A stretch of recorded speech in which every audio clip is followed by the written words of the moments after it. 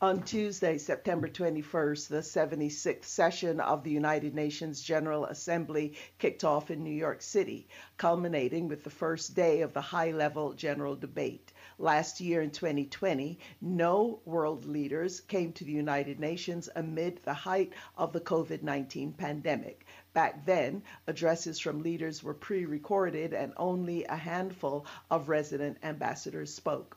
This year, in contrast, more than 100 world leaders decided to appear in person at the General Assembly Hall, discussing pressing issues such as COVID-19, the threat of renewed war, income inequality. The ongoing climate crisis seemed to be top of the list, given the urgent state of the environment. The United Nations Intergovernmental Panel on Climate Change has warned that life on Earth is in extreme danger if we do not achieve, quote, rapid, far-reaching, and unprecedented changes in all aspects of society, end of quote, by 2030. And at least 11% of the world's population is currently in extreme vulnerability because of climate change impacts such as droughts, floods, heat waves, extreme weather events, and sea level rise. During Tuesday's general debate at the UN, the three most closely followed speakers were U.S. President Joe Biden, who appeared at the General Assembly for the first time since taking office, and Chinese President Xi Jinping, who delivered a video address, and Iran's recently elected president. Let us go to a clip now about the UN General Assembly, where we will hear the warning from the Antonio Gutierrez, the Secretary General of the UN, and President Biden. The world must wake up. We are on the edge of an abyss and moving in the wrong direction. A majority of the wealthier world vaccinated, over 90% of Africans still waiting for the first dose. This is a moral indictment of the state of our world. It is an obscenity. We passed the science test, but we are getting an F in ethics. Excellencies, the climate alarm bells are also ringing at fever pitch. The recent report of the Intergovernmental Panel on Climate Change was a code red for humanity. We see the warning signs in every continent and region: scorching temperatures, shocking biodiversity loss, polluted air, water, and natural spaces, and climate-related disasters at every turn. As we saw recently, not even this city, the financial capital of the world, is immune. Climate scientists tell us it is not too late to keep alive the 1.5-degree goal of the Paris Climate Agreement. But the window is rapidly closing. A sense of impunity is taking hold. And at the same time, it will be impossible to address dramatic economic and development challenges while the world's two largest economies are at odds with each other. Yet I fear our world is creeping towards two different sets of economic, trade, financial, and technological rules, two divergent approaches in the development of artificial intelligence, and ultimately, the risk of two different military and geopolitical strategies. And this is a recipe for trouble. The United States will double our public international financing to help developing nations tackle the climate crisis. And today, I'm proud to announce that we'll work with the Congress to double that number again, including for adaptation efforts. This will make the United States a leader in public climate finance, and with our added support, together with increased private capital and from other donors, we'll be able to meet the goal of mobilizing $100 billion to support climate action in developing nations. The United States will compete, and will compete vigorously, and lead with our values and our strength. We'll stand up for our allies and our friends and oppose attempts by stronger countries to dominate weaker ones, whether through changes to territory by force, economic coercion, technical exploitation, or disinformation. But we're not seeking, say it again, we are not seeking a new Cold War, or a world divided into rigid blocs. The United States is ready to work with any nation that steps up and pursues peaceful resolution to share and all suffer the consequences of our failure. Further, to address the urgent threats like COVID-19 and climate change, or enduring threats like nuclear proliferation.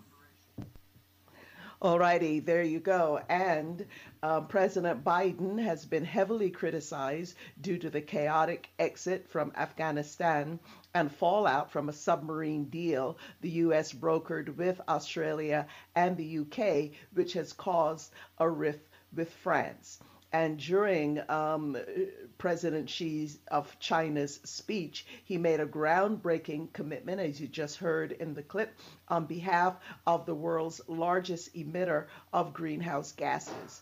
In his pre-recorded speech, President Xi promised that China will not construct any new coal-fired power projects abroad. The Chinese government also announced that it will boost financial support for green and low-carbon energy projects in other developing countries. Meanwhile, the president of Iran slammed U.S. sanctions imposed on his country as a mechanism of war. He pointed out that the U.S. sanctions have made international purchases of medicine and equipment much more difficult at a time when multiple waves of COVID-19 have already taken 118,000 deaths in Iran, one of the highest in the region. Here to give us his thoughts and what jumped out at him and the broader implications, some analysis on all of this, I'd like to welcome back to Sojourner Truth Dr. Gerald Horne, the Morris Professor of History and African American Studies at the University of Houston. Dr. Horne, thank you for joining us. Thank you for inviting me. Right, and of course, Dr. Horne has won the American Book Award for his book, The Dawning of the Apocalypse, The Roots of Slavery, White Supremacy, Settler Colonialism, and Capitalism in the Long 16th Century. So, Dr. Horne, there you have, some people are saying President Biden in some quicksand, having a very, very rough couple of weeks as he went to the United Nations. And by the way, there was no reference in his speech, Dr. Horne, to the crisis happening with Haitians at the border. Before we get into actually what happened at the UN General Assembly, I'm wondering your thoughts on that, what's happening at the border, because some of the photos that have emerged of border agents on horseback whipping Haitians, whipping black men, and going after women and children, reminiscent of an earlier period in U.S. history. Dr. Horne, before we discuss the UN, just a quick comment on that. Well, the scenes from Del Rio, Texas, just south of where I'm sitting, were horrific and awful. It's a terrible indictment of the Department of Homeland Security and ultimately the Biden administration. Keep in mind as well that according to NBC News, there are about 20,000 Haitians in Colombia on the northern coast of South America heading northward, 3,000 further south in Peru, and about 1,500 in Panama heading northward. So this crisis has yet to abate, and I think it's understandable why these Haitian migrants felt that a door would be open for them in the United States of America. After all, Mr. Biden has said that he's heavily dependent upon the black constituency, and so I'm sure these black people thought that they would receive a warm welcome instead of scenes from 1821 of white presenting men on horseback whipping black men, women, and children. Absolutely. So, Dr. Horne, the UN General Assembly gathering of world leaders, 100 turned up this year. Of course, the president of Brazil didn't get vaccinated. That was one of the requirements for entering the UN building, but it was on an honor system. He didn't have to show his vaccine card. But nevertheless, it started out with the UN Secretary General giving a very stark warning to the world. And then President Biden trying to perhaps make an attempt to heal some of the weaknesses that people have seen. I mean, the EU not too happy with him right now, and of course, the messy withdrawal from Afghanistan and much more. What jumped out at you, Dr. Horne? What jumped out at me, in a sense, was what didn't jump out at me. That is to say, okay. there was a conspicuous omission of the elephant in the room, which is the relationship with France. You articulated why there has been a rupture. That is to say, the United States bigfooting France and pushing it and elbowing it out of the way to seize a submarine deal with Australia. France has withdrawn its ambassador from the United States, which is one step short of breaking diplomatic relations altogether. Sadly and unfortunately, the U.S. press, particularly the New York Times, has downplayed the profundity of this relationship and the rupture, suggesting that France is ineffectual and has nowhere to go. But I hope they read the Financial Times of London this morning and read about the postponement, if not the cancellation, of an important summit between the European Union and the United States on trade and technology that was to take place shortly in Pittsburgh, Pennsylvania. As noted, now canceled, that was seen as a step towards uniting the United States and the European Union to confront the People's Republic of China. I also think that it's fair to say that the investment and trade deal between the EU and China that was temporarily postponed at the behest of the Biden administration at the end of 2020 will probably be revived. And I also suspect that the revelations, the bombshell revelations in the Bob Woodward, Robert Costa book, Peril, about the waning days of the Trump administration, which spoke in some detail about a possible U.S. military strike on the People's Republic of China, initiated by Donald J. Trump, has unnerved the European Union because they do not want to get in the middle of a nuclear war between economy number one and economy number two. And keep in mind as well that Germany, which is France's close comrade in the EU, has a lot to lose with regard to a rupture with the People's Republic of China, which is likely China's largest trading partner. I understand that China has more trade deals with Germany than it does with the United States. Chancellor Merkel, outgoing in a few days, has made 12 visits to China during her 15 years in office. And I think as well that from the EU point of view, it might be easier to play number two to China as number one than to play number two to the United States as number one, since the United States fundamentally demands that its so-called allies should be vassals. And given the fact that the term chauvinism was invented in France, I don't think that France wants to be a vassal of the United States of America. And one more point, this rupture might also have implications for the Black liberation movement. Recall that during the years of French leader Charles de Gaulle and shortly thereafter, you have black skyjackers and Black Panther Party leaders who were facing long prison terms in the United States. They were not extradited from France. Some are still living in France. And so there are many implications of this rupture between Paris and the United States. It's fair to suggest that Cold War II might have reached an impasse just as it's being launched.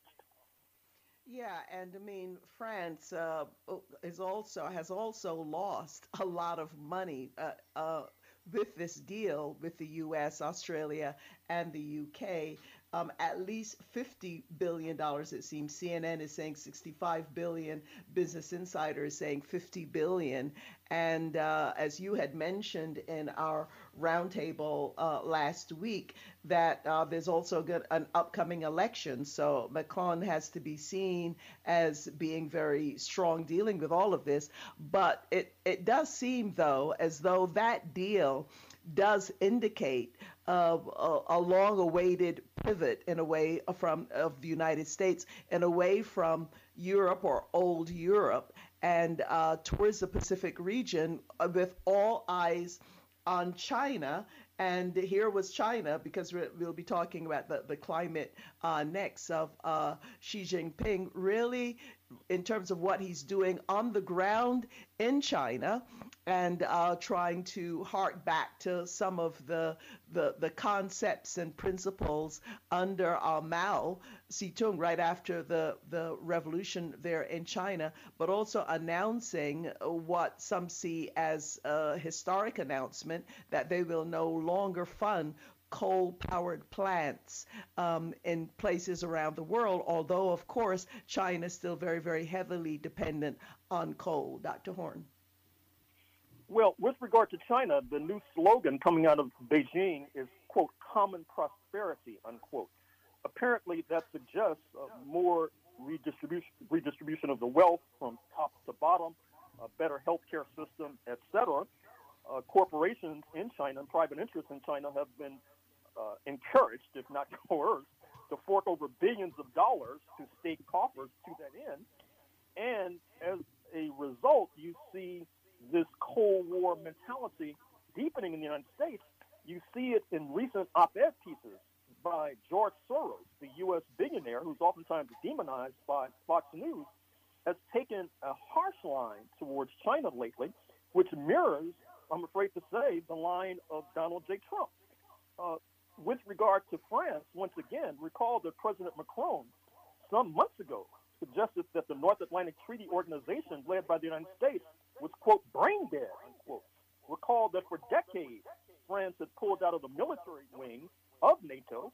I dare say that it may choose to do so again. It re-entered in 2009. That has good news and bad news aspects. The good news is that it will likely weaken NATO. The bad news is that an independent military force embedded in the European Union may lead and portend conflict on a military level, I'm afraid to say, with the United States of America, but more likely more intensified European interventions in the internal affairs of African states.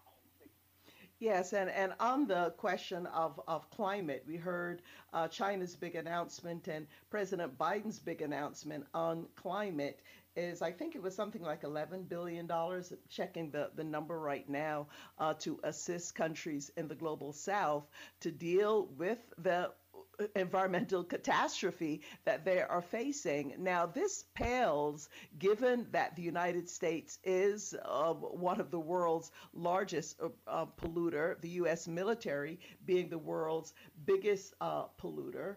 And yes, it is $11 billion in climate aid annually by 2024. This is a figure according to Politico. But the assessment by the UN and other agencies is, given the size of the United States, the wealth of the United States, and how much the United States pollutes, that the U.S. should be contributing at least $41 billion, right? So his big announcement pales by what's really needed. Dr. Horn, your final thoughts here on that point, and just anything that you might have to add about the General Assembly meetings, Dr. Horn. Well, certainly that $11 billion is a virtual insult. It's chump change. And even with that, we have to read the details, because we have to see if this is going to be a typical U.S. deal where the $11 billion is basically poured into U.S. contractors' pockets. In any case, I agree with the indigenous forces who say that if Mr. Biden is sincere about climate change, he needs to stop what they call the Trump pipeline, which invade indigenous territory in North America. And certainly, one more point, the announcement that's going to be made later today about COVID, obviously there's a severe imbalance that is challenging the health of all humanity, insofar as the richer countries, 50% of their adult population has received at least one jab, and Africa is 4%. And in any case, there are 26 people who die every hour in Africa as we speak as a result of COVID, so there's going to have to be more done there. And finally, I think that the photograph that I'd like to see coming out of this General Assembly meeting is President Bolsonaro of Brazil being forced to buy a slice of pizza on the street because he would not be allowed into Manhattan restaurants because he has no proof of vaccination. Right. Dr. Horn, I'm sorry, there is another thing. Finally, President Biden made a big deal about endless wars and shifting away from endless wars and leaning heavily on diplomacy around world peace. Activists are pointing out that while there are approximately half as many U.S. military bases as during at the Cold War end, that the U.S. bases have spread to twice as many countries and colonies, from 40 to 80, right? So what does that tell us about U.S. military might? And then, of course, there's the deal with Australia.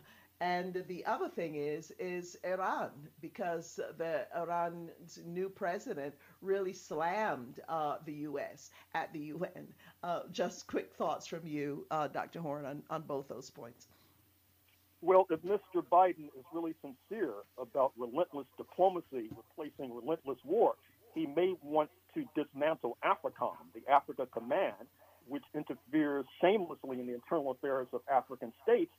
And likewise, as President Raisi of Iran suggested in his taped remarks, this sanctions regime that has been intended to strangle Iran, strangle Cuba, strangle Syria, strangle Zimbabwe, it is the practical equivalent of war and certainly needs to be rethought. Right. On that note, thank you, Dr. Horn. Will, by Friday for our weekly roundtable, we hope you will be joining us, because by then we certainly will know a lot more of what came out of the 2021 UN General Assembly meetings. Thank you, Dr. Horn. Thank you.